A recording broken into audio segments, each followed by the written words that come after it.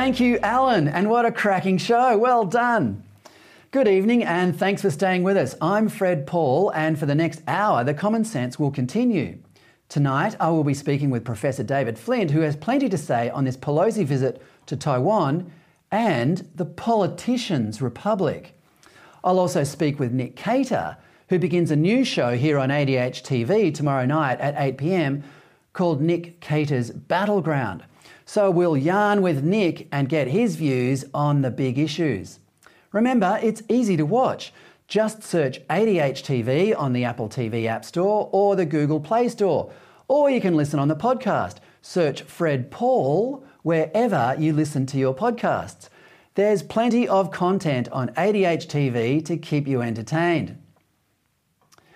Well, after years of fear-mongering about man-made climate change destroying the Great Barrier Reef, the so-called experts have been proven wrong yet again. It turns out that although Rudd Government Climate Commissioner Tim Flannery says there are, quote, serious questions about whether the reef can be saved from climate change, the reef has never been larger. This morning, the government admitted that coral reef cover on the reef is now 2 to 3 times what it was a decade ago, in a report released by the Australian Institute of Marine Sciences. The report said the Great Barrier Reef had registered, quote, the highest levels of coral cover yet recorded in the northern and central regions over the past 36 years of monitoring. In the southern region, quote, regional coral cover declined slightly, unquote, but it was due to ongoing outbreaks of the parasitic crown of thorns starfish.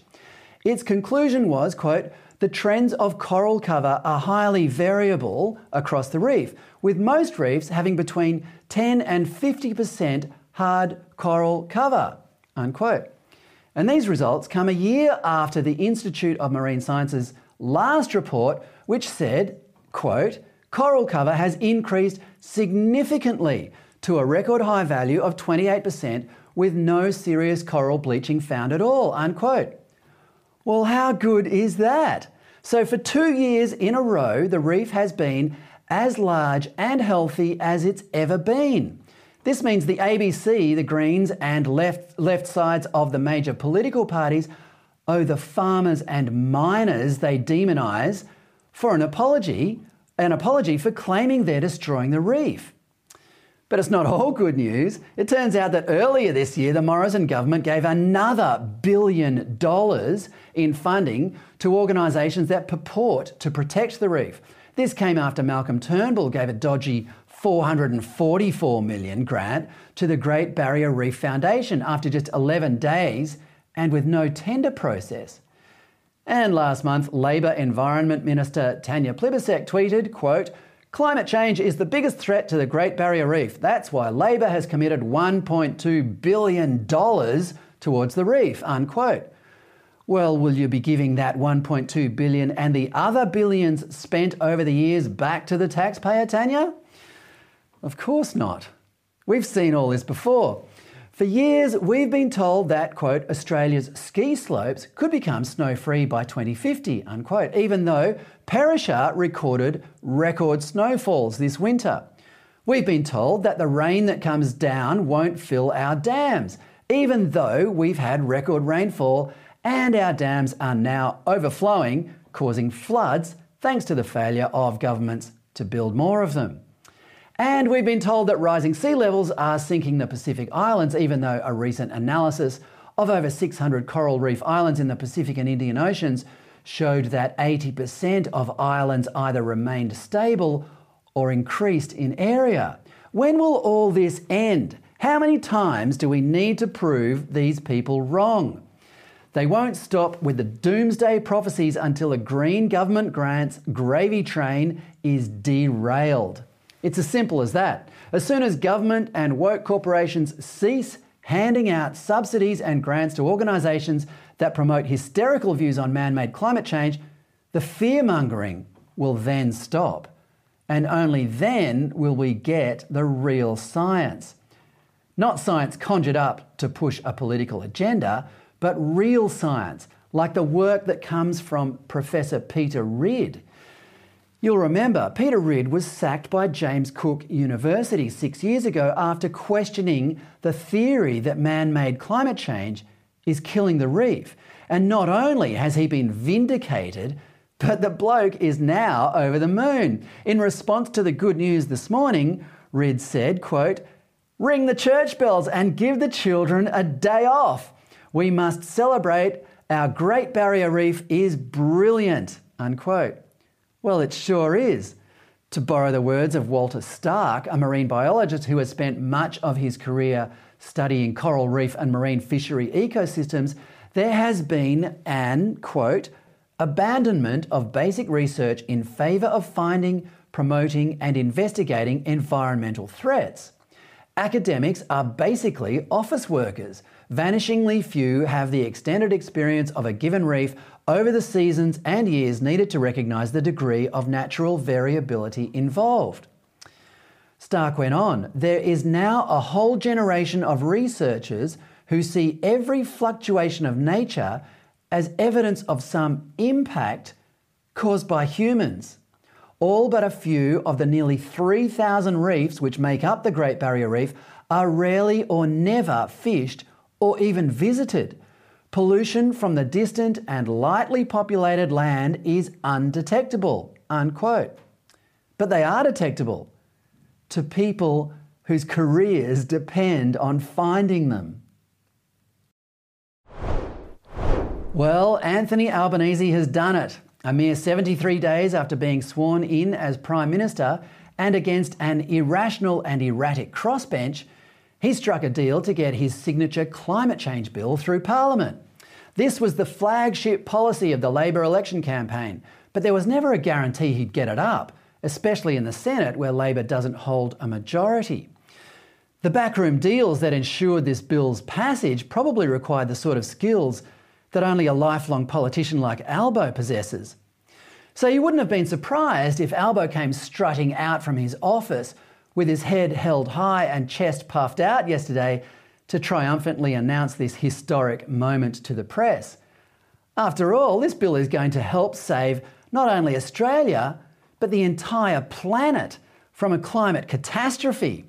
According to Labor's own Powering Australia policy document, climate change is responsible for not only, quote, "the shocking black summer bushfires, but also the growing intensity and frequency of other natural disasters and weather events like floods and heat waves."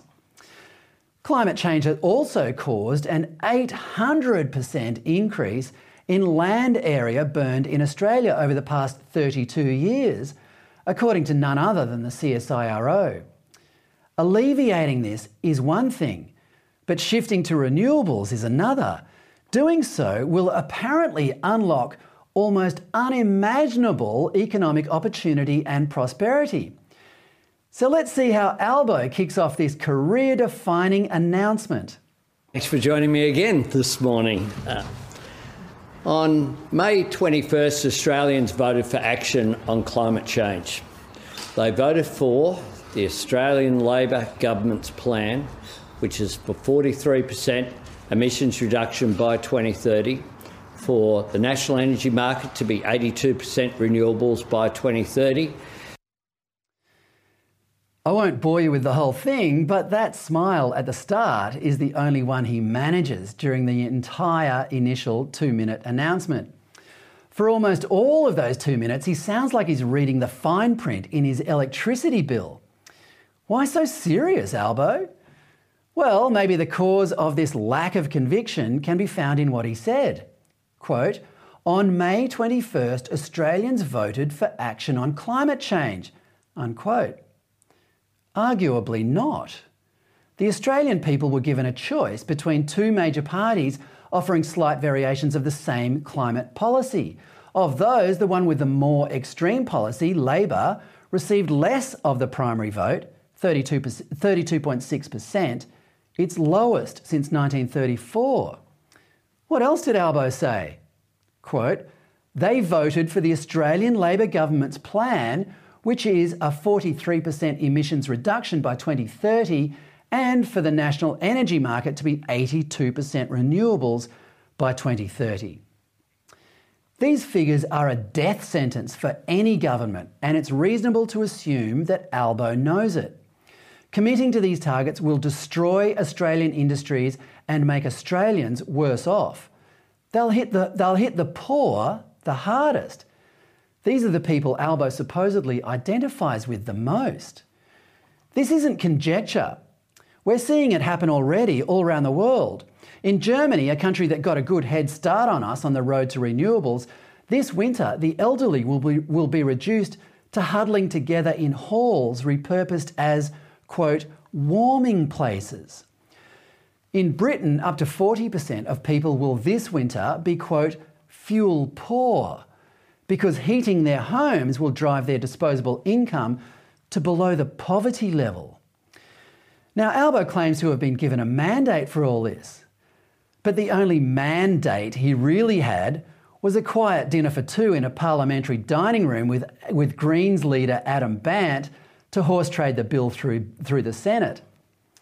This is one of the fundamental flaws of our federation that our founding fathers didn't envisage. Senators who are meant to represent their state's interests instead holding the government in the lower house to ransom over pet topics that only a minority of their compatriots care about. Bandt was adamant during the election campaign that he wouldn't even compromise with Labor. Labor was visionless, he said at his campaign launch, and the Greens would keep Labor on track. Well, what a difference a couple of months make. At the National Press Club this week, Bandt said he'd decided to back Labor's bill because he'd also negotiated in greater transparency and, quote, strengthened requirements on the Climate Change Authority. Those requirements are easy to pick in the Climate Change Bill's explanatory memorandum. They're the clauses that bear the distinctly authoritarian style of Bandt's cranky troop of loopy green finger-waggers. After listing all the ways the minister must bow and scrape to the unelected Climate Change Authority, the memorandum makes this hilariously matronly diktat. Quote, if the minister does not follow or disagrees with the advice of the Climate Change Authority, then the minister must explain why, unquote. Take that, you elected representative of the Philistine masses. If Albo looked worried while announcing this plan, he had reason to. To hit 82% renewables using, say, windmills, he'd need to cover 33,000 square kilometres of Australia with the giant bird mincers, or 8,900 square kilometres with ugly black Chinese-made solar panels. That would be hideous enough, but what would this cost us in dollars?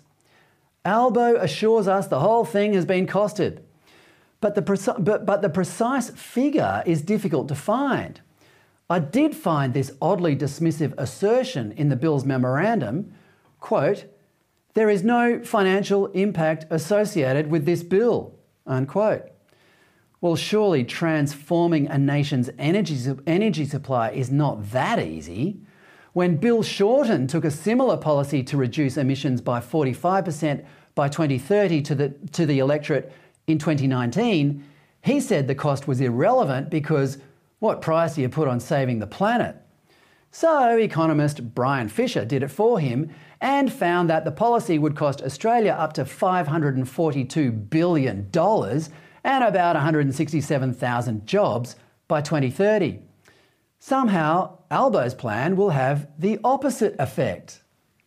And they voted for the fully costed modelling that we had, with 604,000 new jobs to be created as a result of this plan, 5 out of every 6 of them in regional Australia. Cheer up, Albo. Anyway, this diverges from what Queensland think tank the Australian Institute for Progress found this week. It released a report saying that shutting down coal and gas power generation in Queensland would cause the state's debt to increase by 25%, unemployment to hit 12%, and the state's productivity to permanently decrease by 7%. Predicting the effects of these policies obviously varies a lot, depending on who you talk to. Whose figures are correct? Maybe the answer to that is on the stressed expression of Albo's face.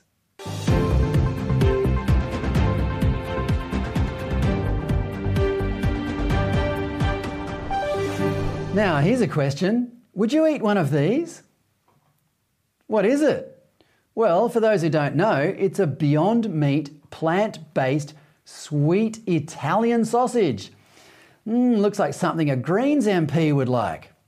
Here's another one. See the text?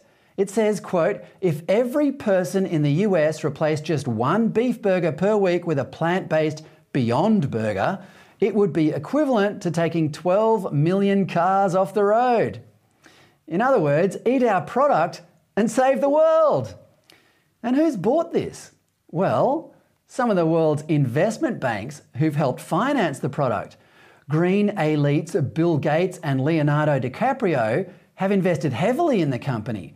The Canadian government gave $153 million to Beyond Meat to, quote, keep Beyond Meat on the menu.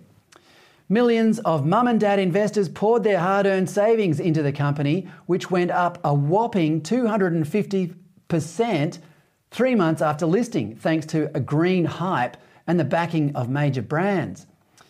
The payback on the investment? Well, Beyond Meat has just been dumped by McDonald's, who said its trial of the McPlant burger had failed after testing in 600 restaurants across the US.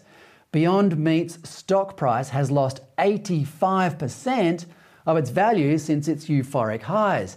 And it only gets worse for the vegan alternative to good old beef. Beyond Meat is now being criticised for not being as sustainable as the big banks, woke celebrities and idiotic politicians thought it was. Turns out that Beyond Meat used alternative proteins derived from soy or peas grown in large fields comprising only that plant type. You know what that's called? Monoculture farming.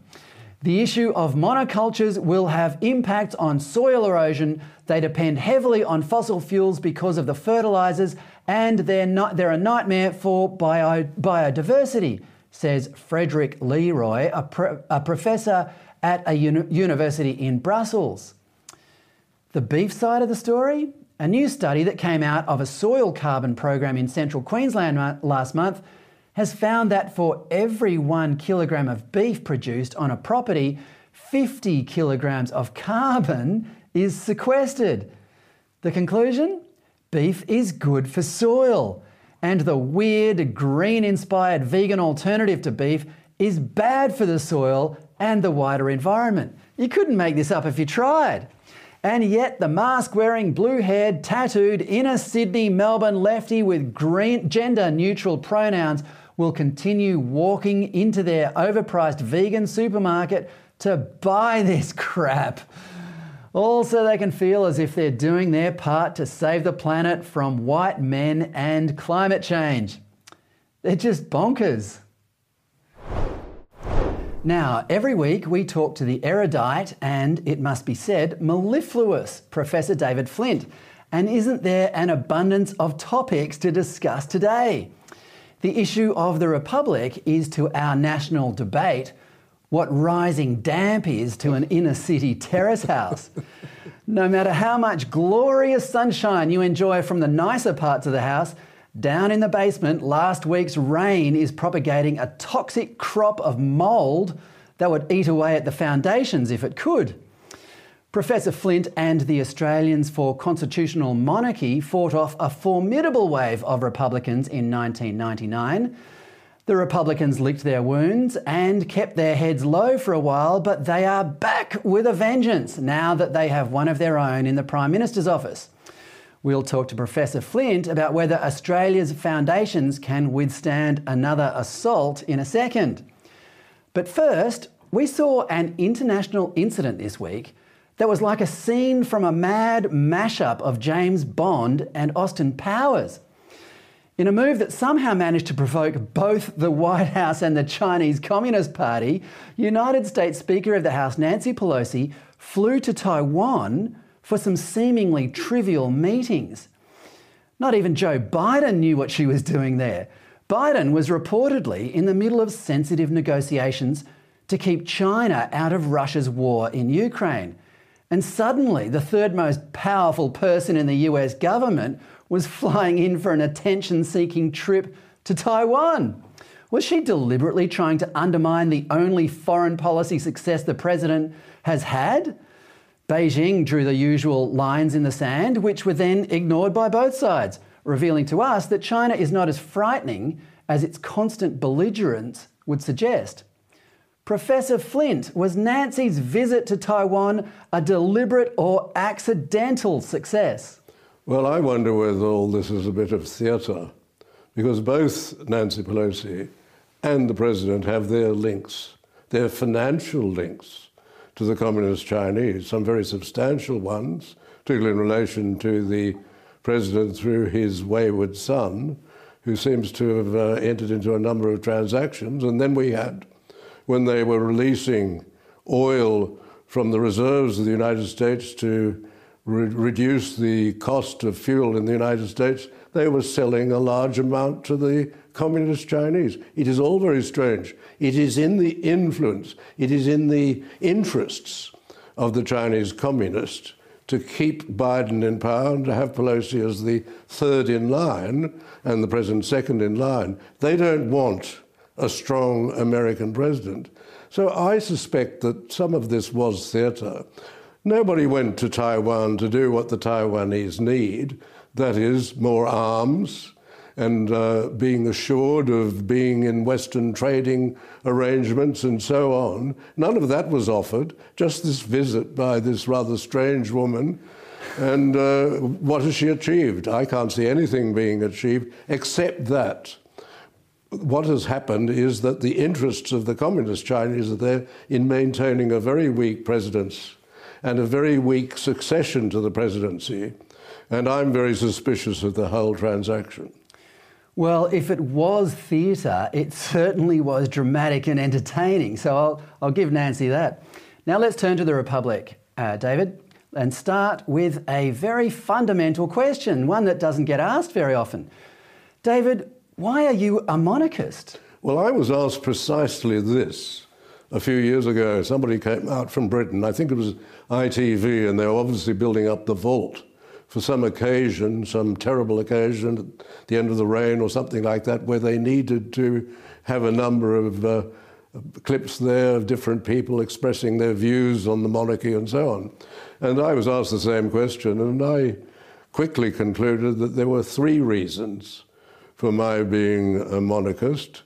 First, I believe that the Queen has been a superb constitutional monarch, and in that she reflects her family. And I think particularly her mother, who famously said, when it was suggested that the young princesses be sent to Canada during the Blitz in the war, she said, "They won't go without me.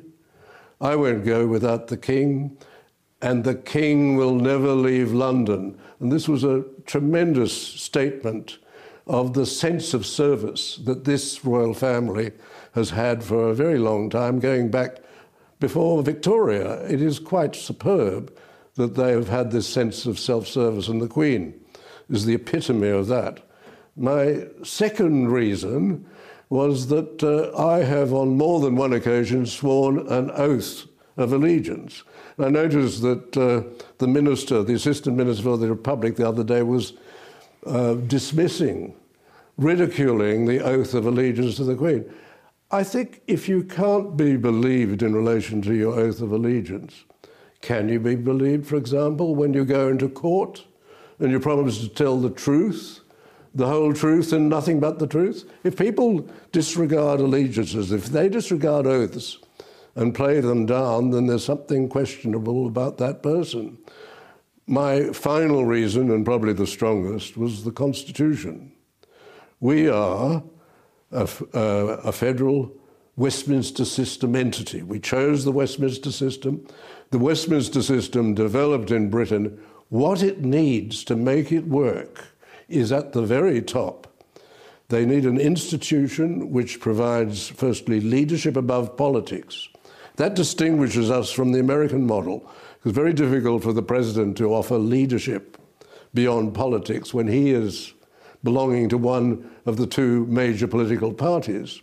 The second thing that the Crown provides in the Westminster system, which is absolutely essential, is that the Crown provides the constitutional guardian. In Australia, it's mainly the Governor-General and the governors, but also the Queen in reserve.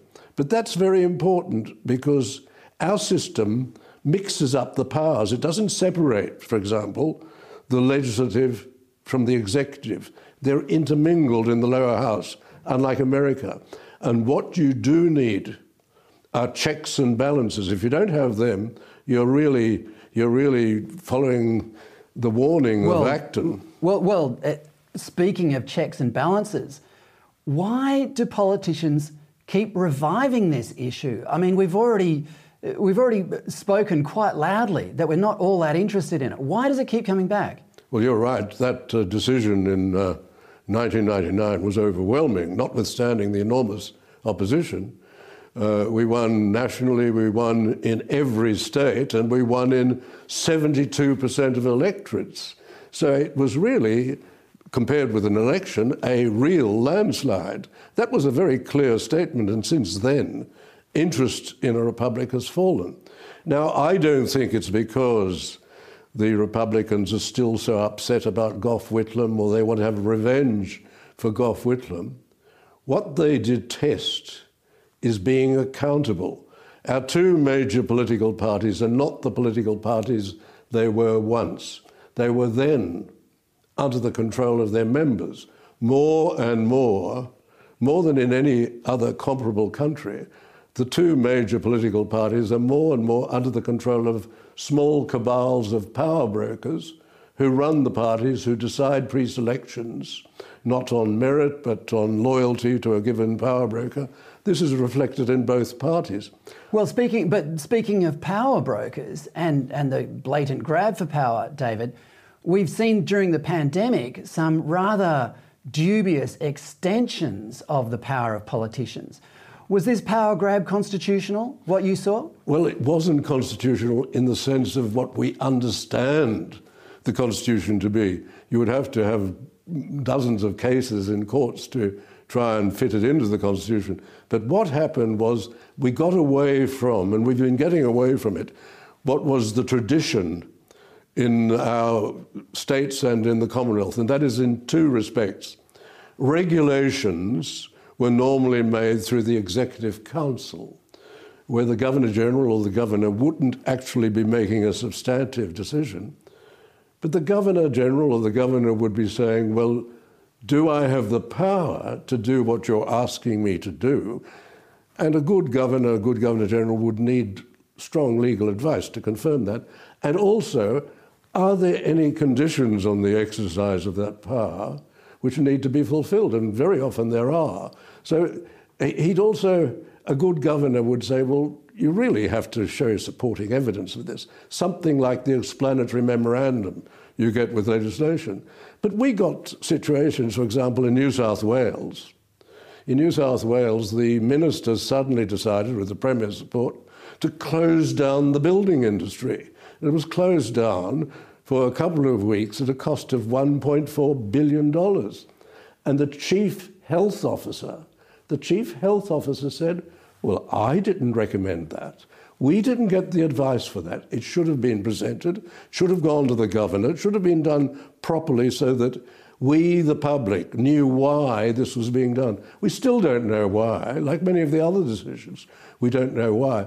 And the other aspect is, with regulations, even in colonial times in Australia, it was normal when regulations were made that they could be disallowed in either House of Parliament. But now there's been a Senate inquiry, we found that 20% of some very important regulations taken during COVID were done without them being matters which could be disallowed because they've passed legislation which took them out of the disallowance.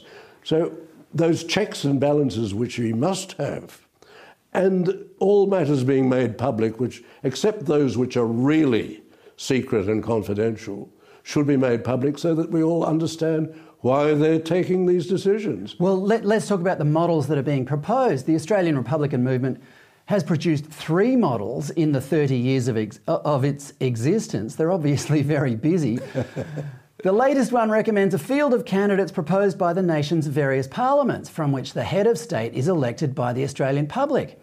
David, which is this model closer to, the Republic of France or the United States, and should we really care? Well, this is very close to the Republic of Balmain. It is a ridiculous republic because they've stripped the president of any reserve powers. The president cannot be the constitutional guardian. I think they've given back one small power because of the criticism we made. But the idea that the president could do what Sir John Kerr did and ensure that the Constitution was observed, however unpopular that was in relation to the Labour Party, you've got to have a situation where at the top you do have a constitutional guardian. That person won't have that. It's an attempt to attract those Republicans who want an elected president with those who wanted the nominated parliamentary president. But they've taken away all of the reserve powers so that people like Bob Carr won't be upset by the president being elected by the people. Then to control the election, it's not a genuine election, it's a direct democracy election where the politicians direct it, because the politicians will do deals to choose the candidates. So we'll get Kevin Rudd and we'll get people like that as the candidates. We won't have a free rein with those candidates.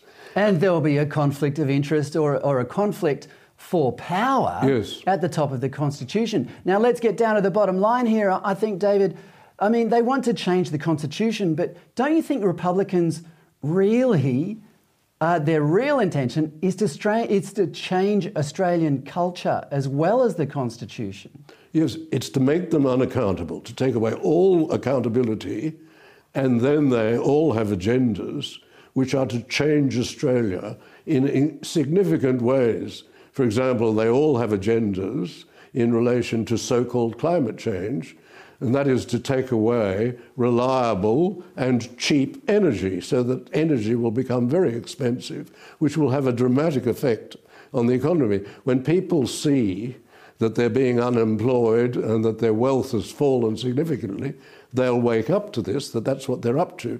They also bring in every new silly dogma that comes in from the American Marxists, the latest being in relation to gender fluidity, and they will push that because that suits them, because it weakens the family, and that's an institution these left-wing politicians don't like, because it's an institution they can't control, because their loyalties outside of politics which they don't like. David, there were so many topics I wanted to bring up with you, especially the control that the Greens have in the Senate. I don't think that's what our founding fathers intended when they wrote our Constitution, but we will have to talk about that next week. Professor Flint, thank you so much for your time. Thank you. That's Professor David Flint, whose opinions about the Constitution and other matters are published every week in The Spectator Australia. Now, some exciting news about ADH TV. This streaming service is less than a year old. In fact, our first show was broadcast just on the 2nd of May. This week is a momentous week for us as we expand to 3 shows. Mine's one of them. But the other is Nick Cater's Battleground, which will air Fridays at 8 p.m. So if you want to solve the world's problems on a Friday night, Nick Cater's Battleground is for you. Of course, as with all the ADH TV shows, you can listen to every episode on podcast. But I thought we'd go to Nick Cater because he is a splendid columnist for The Australian and is the Executive Director of the Menzies Research Centre. And his views are most certainly worth listening to. Thanks for coming on the show, Nick. Thanks, Fred. Great to be here. Firstly, Nick, as my stablemate here on ADH TV, what attracted you to this new streaming service? Look, I just think this is the way of the future, Fred. I mean, you remember back, 15 years ago, when that dark days of the Rudd government, when they splurged all that money on national broadband, and we thought, what's that money for? Now I can see what it's for. It's to prevent the medium through which we can break the monopoly of traditional media and get multiple voices on the air. Obviously, and ADH is right at the forefront of that. I think we're breaking new ground in Australia. And it's great, isn't it? I mean, you must feel this too, to be at the start of a project and to have somebody as sort of solid and well-known and just all-round reliable as Alan Jones to anchor the network and then to build it from there. So I'm sure you and I are only the start of what will be a surely much greater and more amusing talent in due course. But and of course the way the viewers have responded to this has just been so encouraging, such an endorsement. They have indeed. They have indeed. The figures we're getting are phenomenal. So I couldn't agree more, Nick. This is a platform for free speech. Yeah. Now, speaking of that, Nick, the Liberal Party is in disarray all over the country, and that is because they have abandoned some of their basic principles. Nick, who in the Liberals will fight for the basic restoration of freedom, especially of speech? You want me to name names? Look, there are very, very good, solid people there, and you know, encouragingly, a younger generation. You know, we think of people like Andrew Hastie. You think about people like James Patterson, Jane Hume. I mean, these are really smart people. But it's not just, I think, as I said in my column on Monday, it's not just this country, right? Conservatives around the world are lacking something. And what they're lacking, I think, is, you know, loosely speaking, values or religion, as you might even call it. Because, you know, conservatism has always been about three things: nationalism, prosperity, and religion or values. And I think, you know, Margaret Thatcher showed that. Ronald Reagan had all three of those elements. But after that period, John Howard, of course, in this country, but after that period, we seem to have focused a lot on the prosperity and quite a lot on nationalism, defending borders, but have forgotten the values. What are we here to do, you know, to make people's lives better? But Nick, who's going to stick up for them? I mean, we saw with the Manly Seven, with the Jersey saga, viewers will be familiar that there were 7 players for the Manly Sea Eagles who refused to wear a jersey of with the rainbow logo on it. Yeah. Who's going to stick up for these people? Has the once great Liberal Party been hijacked by one world globalist? I wouldn't go that far, Fred. But look, I mean, it's certainly true that I would say their problem in recent years, on one level, is just they're far too cautious. They're far too nervous. Understandably, because we're in this horrible area of social media where, you know, a story can erupt on Twitter and then your whole career can be killed the next week on Four Corners. We've seen that happen. But I think we have to say no, despite these obstacles. We just have to have the courage of our convictions. And I think you're going to see it, incidentally, on The Voice. I mean, the Liberals haven't said what their position is on the voice to Parliament, and they can't because we haven't seen the details. But I think, you know, I was in Canberra this week, and I tell you, there's a lot of feeling amongst members there that they know what the correct answer to this is from a Liberal point of view, and they're moving towards actually saying what they actually think instead of being cowed by wokeness. Well, how can ordinary people influence the Liberal Party? Well, they can join, Fred. I mean, people are not joining any political party in the numbers they used to. You know, I mean, they say in England, they say the National Birdwatchers Society has got more members than the Tories. Here, you know, I think a party has to have a large and rich membership, and the party itself has got to attract people, because it's only by joining the party and going through the slog of going to conferences, putting up motions, and it's a hard slog, that you actually can change those parties from within. Yes, but Nick, you're making joining a party not sound very interesting. I mean, why can't being part of a political party actually be fun? Why can't you meet like-minded people at a political party? What makes it so antagonistic these days? Parties are meant to be fun. I mean, I go to a lot of fun parties. Liberal Let's Party, put the not party one of into them. party again. No, look, look, I think it's always been hard, right? But possibly people are less patient than they were. They want a change now instead of thinking, well, if I want to turn the Liberal Party round on a point of policy, that's going to take a lot of effort. You've got to build support, but it can be done. And possibly people in Menzies' generation were more attuned to, you know, doing things in the longer term, and maybe that's it. But Yeah, I mean, I think if people are concerned about politics, join a party. It doesn't matter which party. Join a party and get involved. All right, well, let's talk about the Constitution. I spoke with David Flint about this, but it's worth raising again.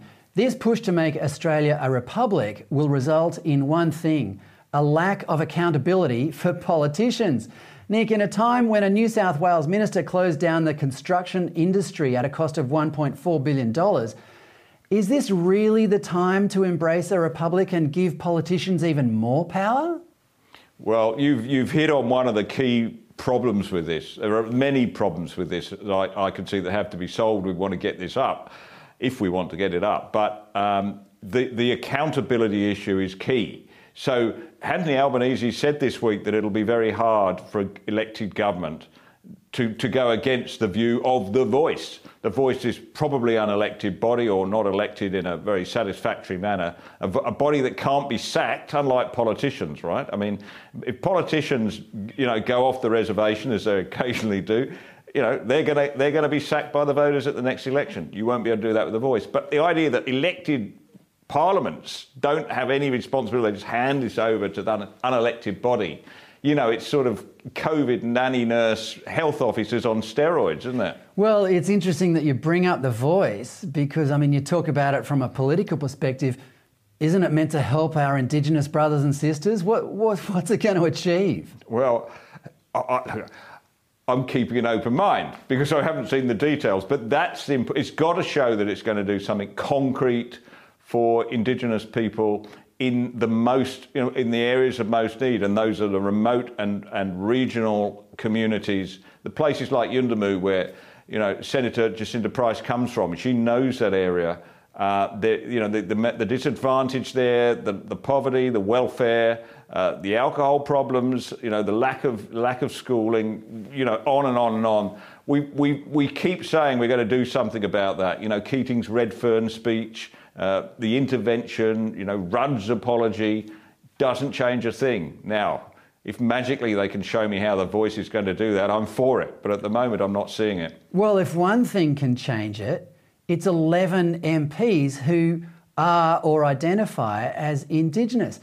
Isn't that enough? They've got a voice. It's in Parliament. Voice is in Parliament, yeah, not to Parliament, yeah, and they can actually have a direct impact on legislation. It may be 12, actually, Fred.